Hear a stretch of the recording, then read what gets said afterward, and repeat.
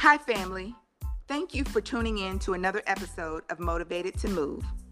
Did you know that we all have different God-given gifts and talents?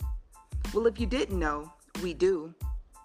And if we haven't already, we must learn to tap into those gifts and talents. You see, God wants us to utilize all of our gifts and talents to edify Him. God's word says in James 1:17 that every gift comes from God. Now, what it doesn't say is that every gift is the same.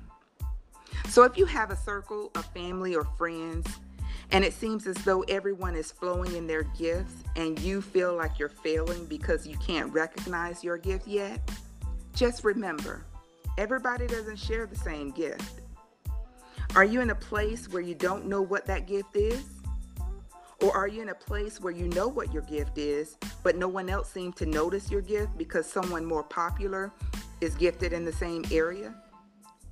Well, my friends, let me tell you, God has uniquely designed all of us with some type of gift or talent that is for us. And when you have someone that can see that gift before you, you know that gift is from God.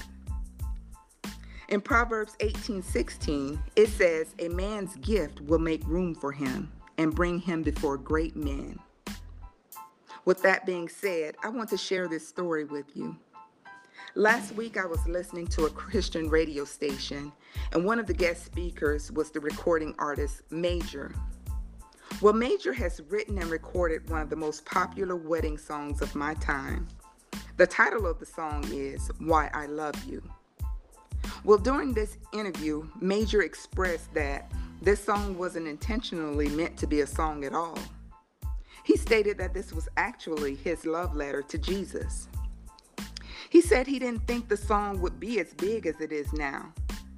And he also made the comment that so many people had reached out to him to sing it at their weddings that he could literally make ends meet financially by singing this song at weddings alone.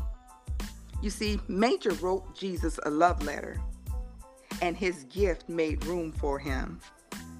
If you haven't heard this song, I challenge you to look it up on YouTube and listen to it. It's beautiful. What love letter do you have for Jesus? I ask myself that same question. Once you find out what that love letter is, write it down and make your vision plain. And watch Jesus does the work behind the scenes. Now go do you.